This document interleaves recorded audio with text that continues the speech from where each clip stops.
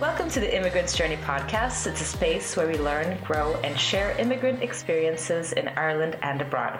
Today, however, we're going to do something a little bit different. We usually interview foreign nationals, but as this is a space for learning and growing, we also want to learn about the Irish experience in Ireland. Today, we have with us the lovely, talented, and creatively ambitious Siobhan Scanlon, editor of Crakd magazine, a digital monthly focus on bringing you exclusive interviews and insights from the experts. So today we're going to get stuck into it. We're going to talk about all things mental health, building your own business, growing up in Ireland as an Irish person. Siobhan, welcome to the show. Hi, thank you. I'm like, who is she speaking about? People are usually like surprised with the intros. They like it, which is nice. It's nice to hear yourself described through somebody else's perception. Yeah, for sure. No, thank you for having me. I'm really happy to be on. That's great. So I usually like to get a little bit about people's background. So I'm going to ask you, where did you grow up in Ireland and what was it like then compared to how it is now? Okay, so I grew up in a place called County Meath, which is about 45 minutes outside Dublin. So grew up there. I have 3 sisters, so family of 6 of us. And my parents are from rural Ireland, so my dad's Mayo, my mum's Galway. So I feel like we were close to Dublin, but we were very much country at heart. Yes. So we lived in the countryside as well. We had one neighbour. Oh wow, that's really remote. So it was actually a lot more remote than I kind of, when I reflect on it, I thought, oh yeah, we're grand, we're not really that isolated. But actually by comparison to where I live now, it was. So what it was like then, it was, our house was really busy. There was a lot of us, there was a lot of noise, we were all close in age. And I feel like it was kind of a simple sort of straightforward-ish place to live. Yeah. And what is it like now? Has it changed much? I would say it hasn't changed a massive amount, but I don't live there full time. My parents and my sister are there and my nieces and nephews, but it seems to be, it's got bigger, much, much bigger. There's tons of houses going up. There's like loads of new schools going up. So in terms of population, it's definitely got much bigger, but I would say it's pretty similar to how it is then, or how it was then. Yeah. Yeah, very good. And what made you want to move to Dublin? So let me think. I don't feel like it was ever a conscious decision. Like I grew up in kind of a smallish town, but I wouldn't say ever the ambition was, I got to get out of here. It was never really like that. But I studied in DCU, which was actually only around 20 minutes from home. And then when I was doing my undergraduate, we had an exchange program. So I went to the States for 2 years. And I think from there, just because I had that opportunity and was suddenly away and in another place with people and no parents, that was kind of the start of my bug, I suppose, because from there I moved around quite a bit. And now I'm back in Dublin and I have been for the last 4 years. But I would say for sure that coming back, having lived in different places, like you definitely have a different appreciation for being in Ireland and Irish people and culture. Well, that's really good. What did you notice that was different when you were living abroad? And what did you want to get back to once you got back home? I think the biggest thing, and I know a lot of people would say this, is the friendliness. So like I lived in London for 5 years and which is, it's as friendly as you make it. But I think naturally it's not. It's not Ireland. It's not Ireland, put it that way.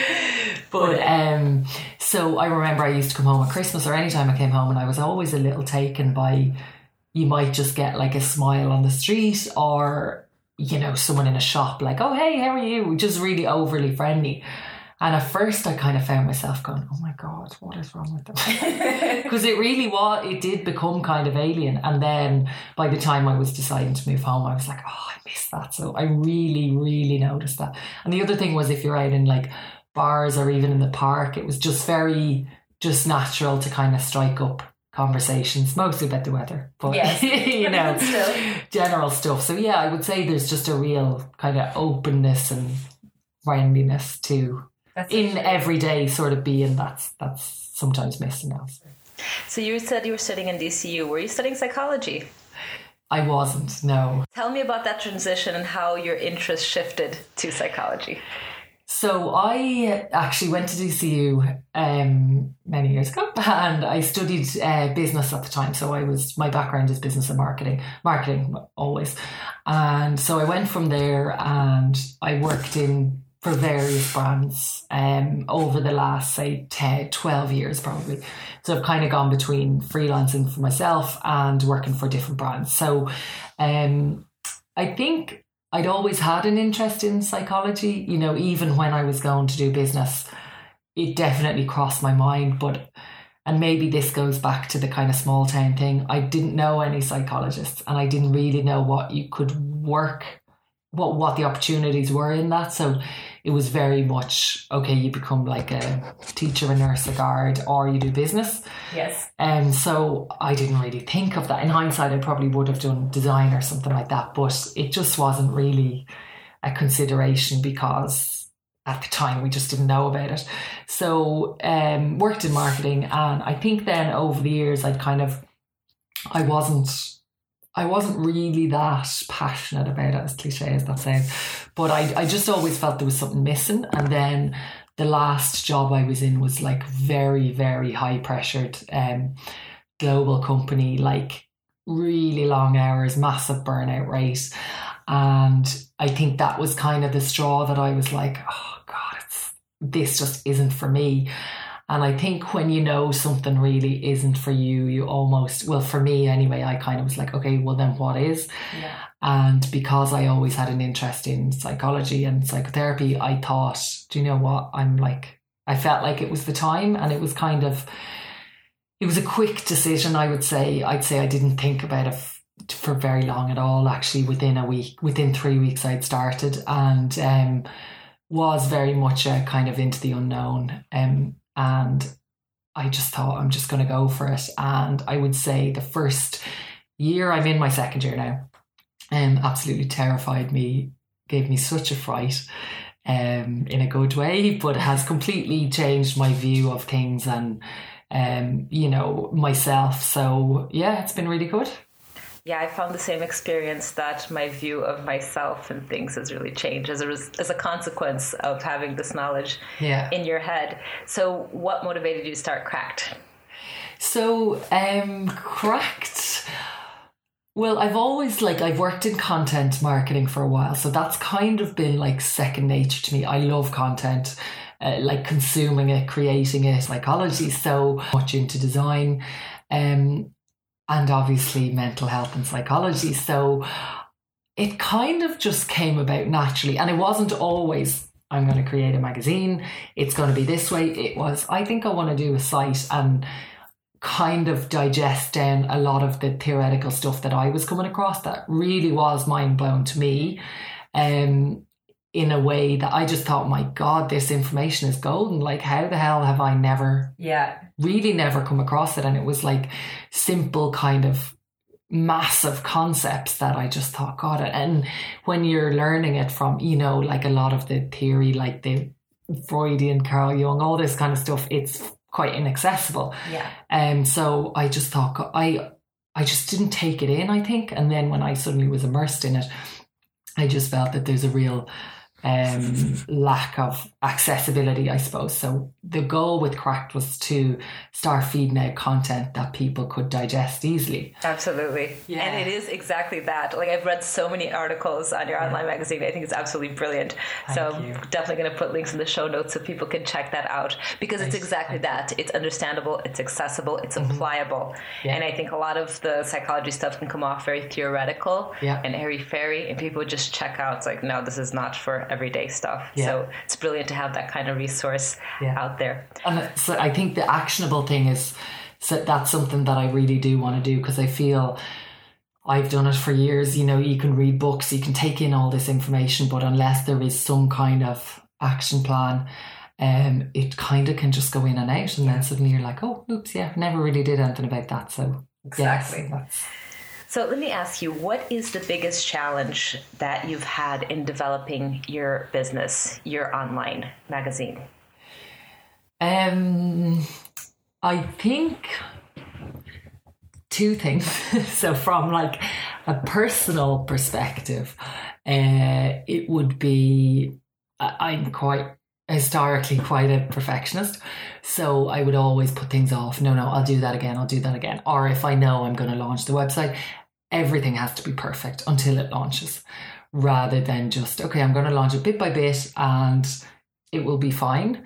Or same on social media, rather than just posting as I go, I'd be like, no, I want to create loads of content so that it all looks really good together and it all makes sense and you're telling a journey and all this kind of stuff. So I would say that just actually doing the stuff and not being too critical about it. Even with, interviews, people I'm interviewing and trying to, write up things, I could take probably more time than is necessary, or just being hypercritical about things. So that was definitely something, and it has changed notably, because I think when you are really trying to get something out there, you're just like, okay, actually this is really important. It doesn't so much, the nuances don't always matter as much as we think they do. Yes. What flipped that for you? What flipped that switch in your head of like, no, I can't let this go until it's perfect, to like, no, it's good enough, let's just move on with it?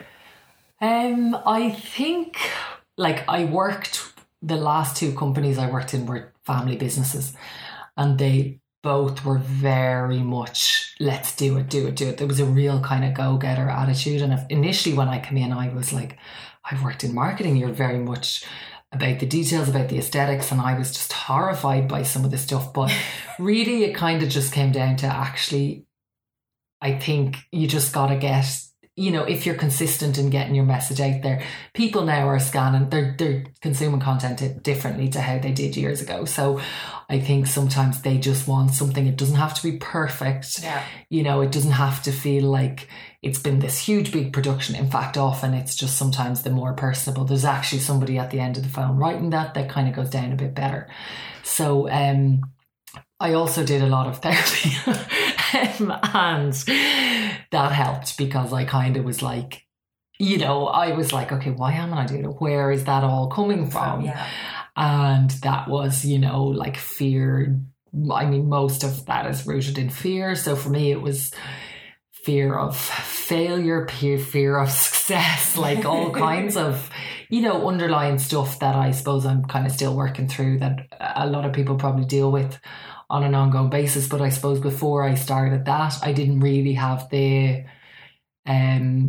didn't really realise that there was something underlying it. I just thought, oh, I'm kind of just a bit of a perfectionist and that's it. But then I think when you understand that it's sabotaging opportunities, or, kind of things that you're doing yourself are getting in the way of achieving things, then I kind of looked at it differently, and it naturally sort of shifted a little. That's really good. I've had the same experience, like not wanting to get going with things because it's not good enough. Mm-hmm. But like for me, that comes from my childhood, my father being hypercritical. And if you're not great at it straight away, that means it's not meant for you, move on to something else. Mm-hmm. He never had a growth mindset or thinking about things like, okay, when you start something, you're not going to be good at it because you're doing it for the first time, and messing up and learning as you go along is part of the process. And I think a lot of people who have had that kind of childhood experience of hypercritical parents, mm-hmm. they just stop themselves from doing stuff. It's like, oh no, it's going to be terrible. Nobody's going to like this. No, it's not meant for me. I don't have a talent for this. I really don't think that there's any such thing as talent. It's mm-hmm. whatever you practice a lot, and most people enjoy what they're good at, and so they do it more. Like the whole thing just kind of snowballs. Yeah. So it's like, get out of your own way and just do it. Yeah, you're gonna suck at first, and that's okay. Yeah, I think that the growth mindset thing is huge, and I think often it's not until you're like older that you kind of go, oh my God, that's what that is. Yeah. And you have people who go, like, I know so many people who just say flat out, no, God, no, I'm not creative. And it's like everybody is. Exactly. You're a human being. That's part of the mental makeup. Yeah. And it's just kind of, and I would definitely have had these kind of beliefs as well. A couple of years ago, I was like, oh God, no, I don't really do that, or I'm not good at that, or I'm not whatever, or I'm like super disorganized, or, these really firm, this is me, this is my makeup. And it's like, actually, okay, I am right now, but I don't think I want to be in another year or two. So kind of start. But we're very flexible as creatures when we want to be, but sometimes we stop ourselves just by our attitudes and what we say to ourselves. But that's not the truth. Because if we actually tried something repeatedly, you do change your habits, you do change the way that you process things and behave. Do you have a daily habit or practice that you feel really contributes to your success in life? Daily habits, I wouldn't say they would be a strength of mine, but I realise the importance of them now more than ever. And, I definitely try, and I have great intentions, but I would say that one thing that I have managed to kind of create over the last year is, like, I am by nature pretty chaotic, in every sense of the word. And I hear you, sister. And if I don't have like some kind of structure or a list, I could literally be hopping from one thing to the next, and then suddenly I'm like, oh, what did I do? I can't remember, but I know I had a good time. So I realized that was a thing. I just wasn't getting through the stuff I needed to get through. So I use like Asana. It's like a project management tool. Is it like Trello? It's very similar to that. Okay. Yeah. Oh yeah, I find them super handy. They're brilliant. There's so much functionality. And again, when it's kind of this huge, big, scary thing, I'm like, oh God, almost allergic. But I just break it down really simple. Top 3 things to do today, move them up, tick them off. And I just feel, okay, whatever else I do is a bonus or not. But if I can do these throughout the day at some time, I am fine. And I find with that I'm more effective in how I work, because I'm like, okay, that's going to take me 20 minutes, right? I'm going to go and burrow for 20 minutes and then it's done. Exactly. So I kind of find that's probably something that's definitely helped over the last while. Yeah, organization just kind of frees you up and it gives you a bit of mental space, which is nice and needed for us chaotic individuals. Marie Kondo, right? Yeah. The life-changing magic of everything.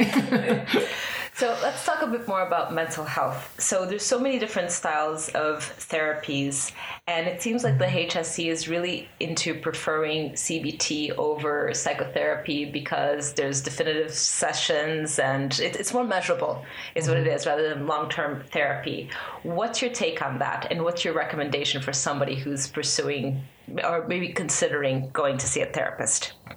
Okay, so first, I just want to clarify that I'm a trainee psychotherapist. So this is just my personal opinion based on the kind of information that I've read. So I would say exactly what you said. So a lot of the, bodies are recommending CBT, or I know on the continent, I think they're recommended a lot of EMDR sessions for trauma work. Again, because as you said, it's measurable, it's short-term therapy, it's very... you can kind of, the results. There's like a timeline, I suppose. And by nature, they are much shorter. With, say, different types of psychotherapy, they're much longer. I don't think there's really any way getting around that. So I think it's, when it comes to mental health and kind of solutions and recovery, I think it's such a complex thing that it really, really is an individual thing. For me, for example, I've been doing psychotherapy for a year now, and I can't recommend it enough. It's not a very enjoyable process much of the time. It's really not, and it's frustrating, and it's really tough. But I find now, and I have tried quite a few different things. So I've tried CBT at different times. I've tried a bit of EMDR, and now I'm in psychotherapy. But I just think that, I don't know, I guess there's all this pressure to get things done and resolved quite quickly. And I think, my God, you've spent like 30 years plus forming habits that you just can't expect them to be kind of resolved overnight. So I think how I would look at them is, if you really, really, really want to get to the root of something, I think there's no other way than a longer term solution, like psychodynamic therapy or, a talk therapy of sorts. I personally just don't think there's really another way, to get that kind of self-awareness and understanding of where you came from, so that your kind of habits, I guess, can change off the back of that. I think if you're looking for something quicker and just, okay, I want these results, quickly, I need to be on form for this or whatever it is. I mean, I think CBT is also, it's a great therapy. It absolutely has its place. But so I would say it depends on what you're trying to achieve. Completely. And I think the optimal is that there would be an integrative approach, because if you're talking, that's all good and well. You can kind of come to conclusions about why you are the way you are, but you still have a lot of habits that are there. And I think that's where then CBT can help you change the cognitions. Yeah, exactly. But sorry, that was a bit long-winded. No, that's exactly what it's there for. Yeah. So, but I really do think that it's longer term. It's much longer than anybody wants it to be, but I think, or at least I'm hoping, that it's worth it. I think it's worth it as well. From my experience, I have found going to therapy so beneficial. And I think also being perseverant in terms of finding the right match for you, because you're not going to be a good match with every therapist, irrespective of their experience. Just some people click and some people don't. Yeah. And it's no different when you're working with a mental health professional. Yes. So if you've had a less than stellar experience, I would recommend don't give up on it. Just find the right person for you.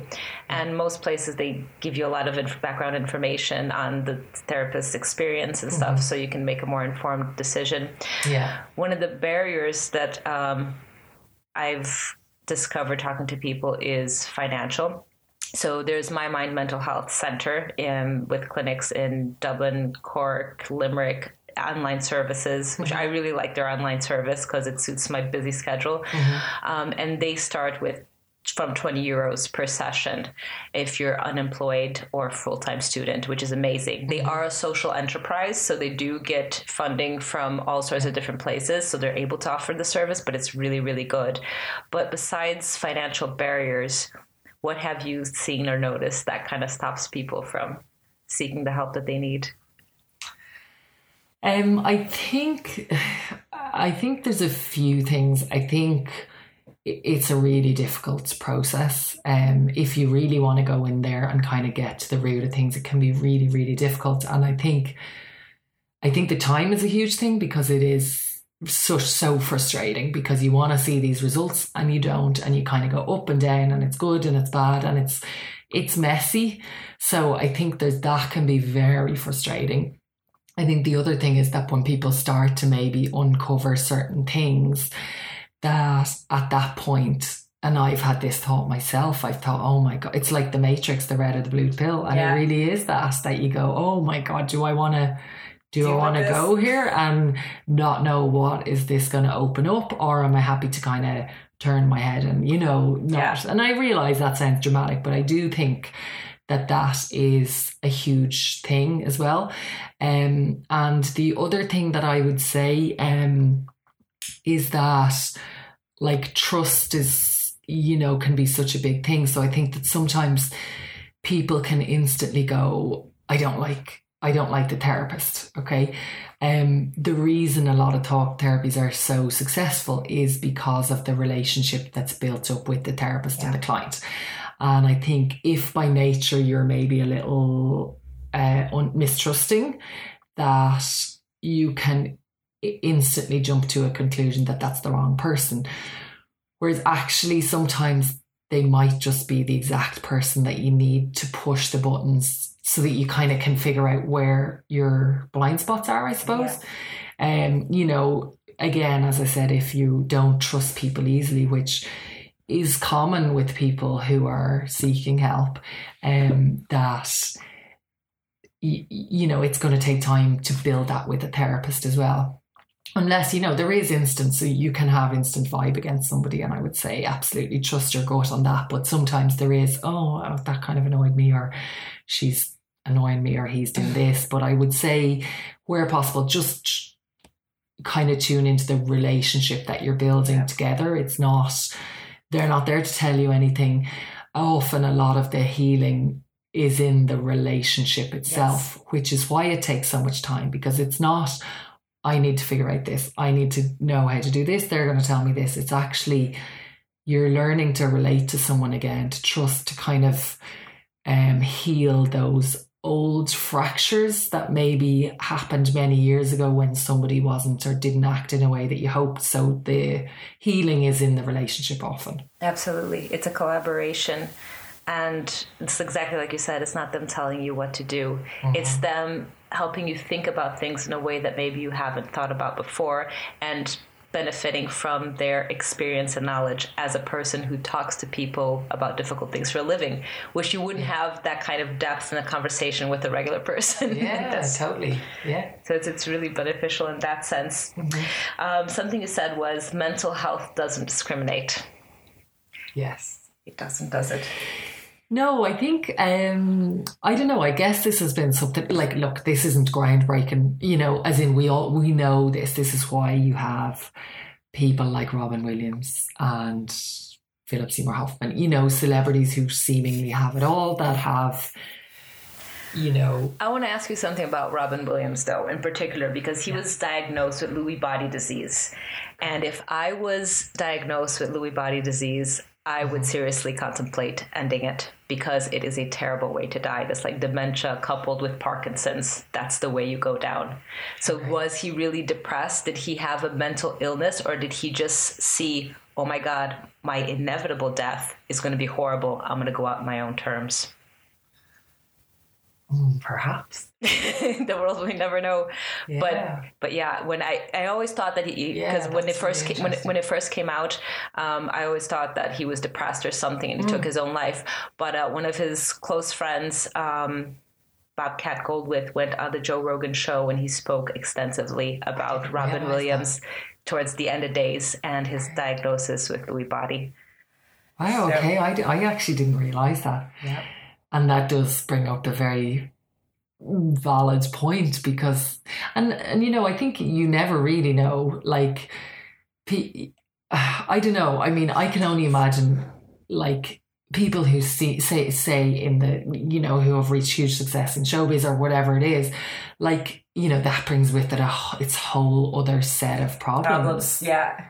So it's fine for everybody to look and go, oh my God, but they have this, they have all the money in the world and they can have all the help. But like, if anything, I think, at the end of the day, they weren't born, most of them, into those families. So you can't assume that their foundations are solid. Yeah. And then suddenly they're catapulted into this huge, big, stardom. And if anything, that's going to test your kind of foundations more than anything. So in one way, I'm not hugely, it's not surprising, because the pressures and the scrutiny and everything in itself is chaos, like, let alone if you've, that doesn't even take into account your background. Exactly. So I guess that's kind of what I'm talking about when I say it doesn't discriminate. But I suppose, when I say about that specifically, I talk about, kind of almost because that's an extreme as well. I'm almost talking as well about the kind of regular, and I say that in inverted commas, because I think people always expect, when it comes to mental illness or any kind of, mental health issues, that there's a real big story behind it. And I think that often there is, we all know that, but sometimes there's actually not. And sometimes it's just a series of kind of little traumas, I suppose. Accumulation of little things. Yeah, that really build up. And I talk about foundations, but I guess if these little things are happening throughout your life, it can almost be quite confusing, because you don't have that big moment to look at to kind of go, oh, well, this happened to me, so actually maybe I should look into this. Yeah. You can almost go, God, I just don't feel something's not right, but you kind of feel guilty because it's not right, because you don't have a big moment that happened, and you think, am I imagining this? Is this just how everybody else feels? Whereas it can be almost a little more insidious that, you know, it's real relational stuff, I suppose, or you know, there can be a lot of shame associated with that you just never really think to address because it doesn't feel like it should be that big of a deal. Yeah. And you just feel like, oh, I should just get on with it. Like, what's my problem? Yeah. But no, talking to others really, really can help.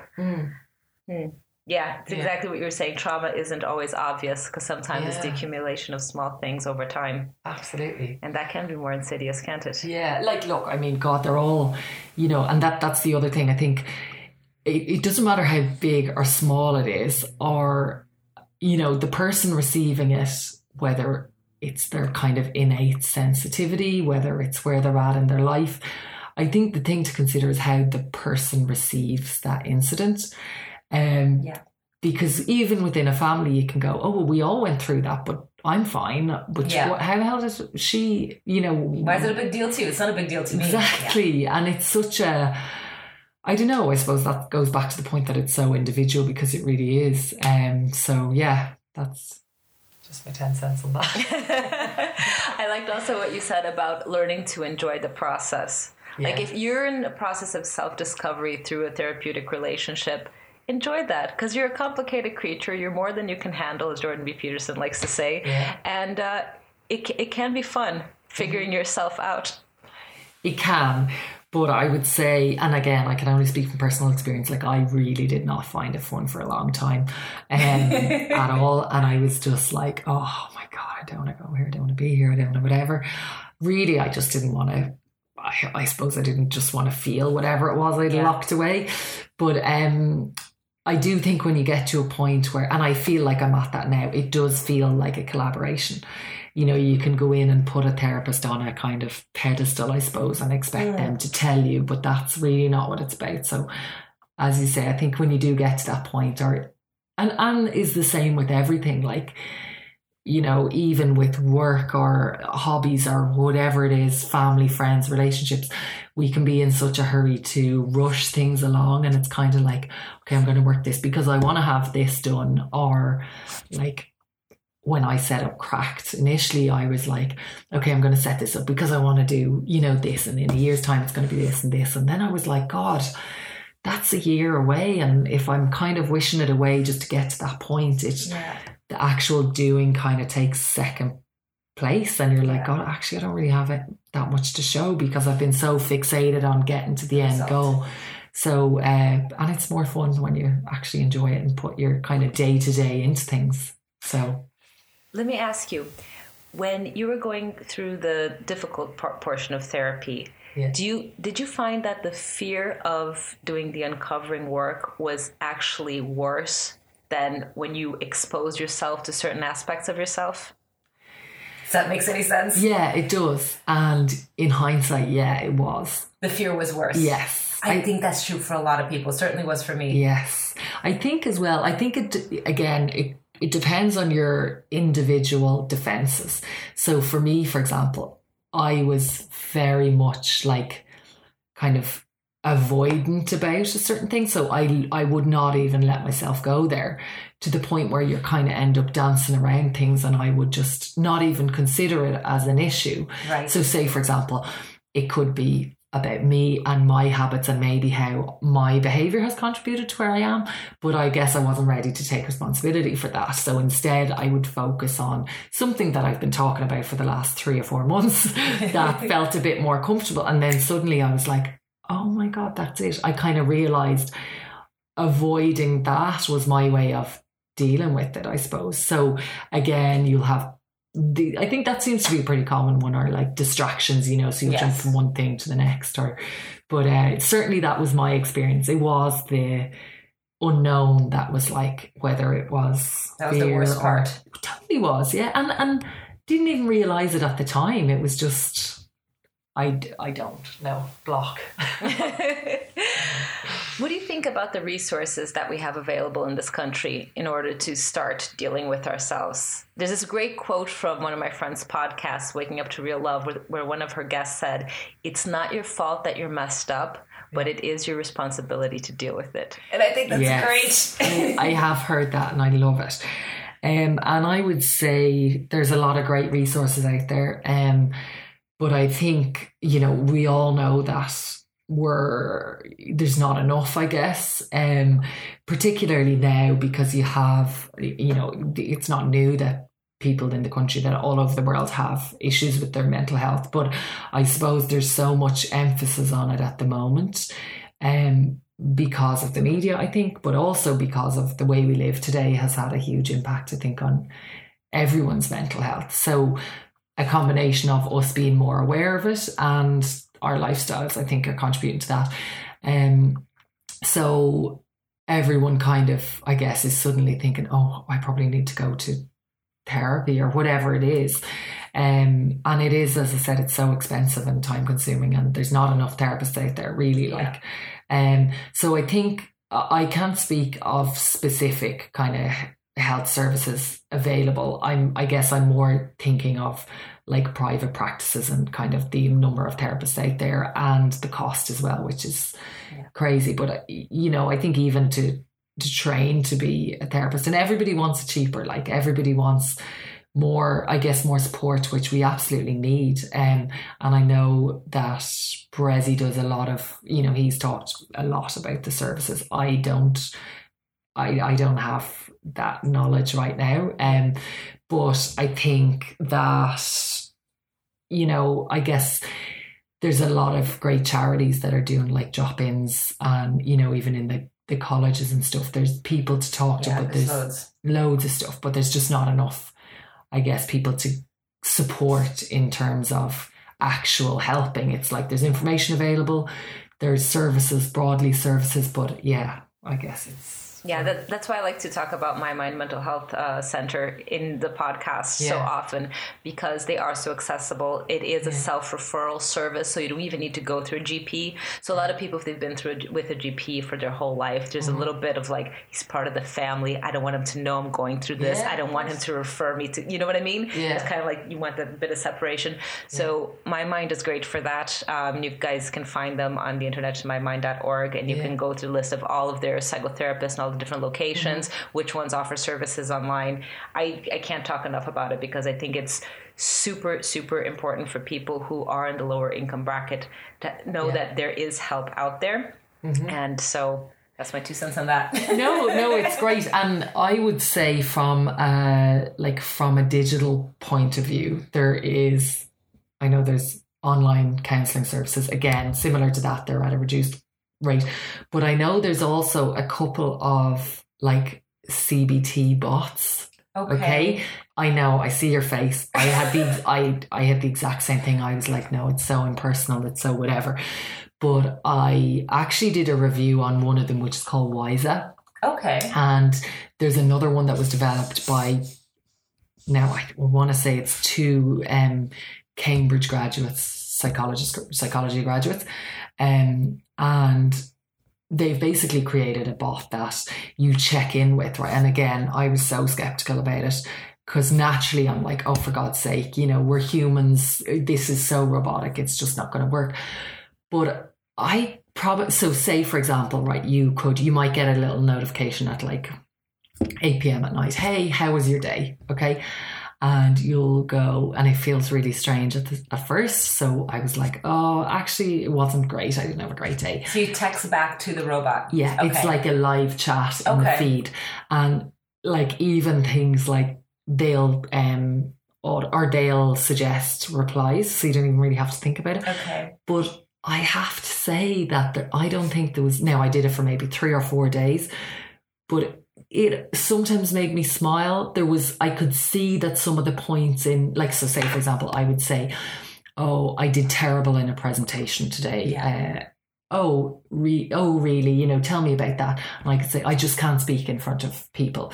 And the bot might go, is that a general question? Can you really not speak in front of any people? So it would just challenge those little things. And that's pretty good, actually. Honestly, it was a real casual way. Like, I wouldn't say, ditch everything else you're doing, download this app. But I was really pleasantly surprised because it was simple, kind of just challenging your thoughts, that I thought, yeah, actually that's, it was unexpected. That's what we need sometimes, I think, to challenge our thoughts. Mm-hmm. And usually our friends and family won't, because they're used to us, they're used to our excuses and our resistance, or they're just like, I can't be arsed. Totally. So maybe a robot is the answer sometimes.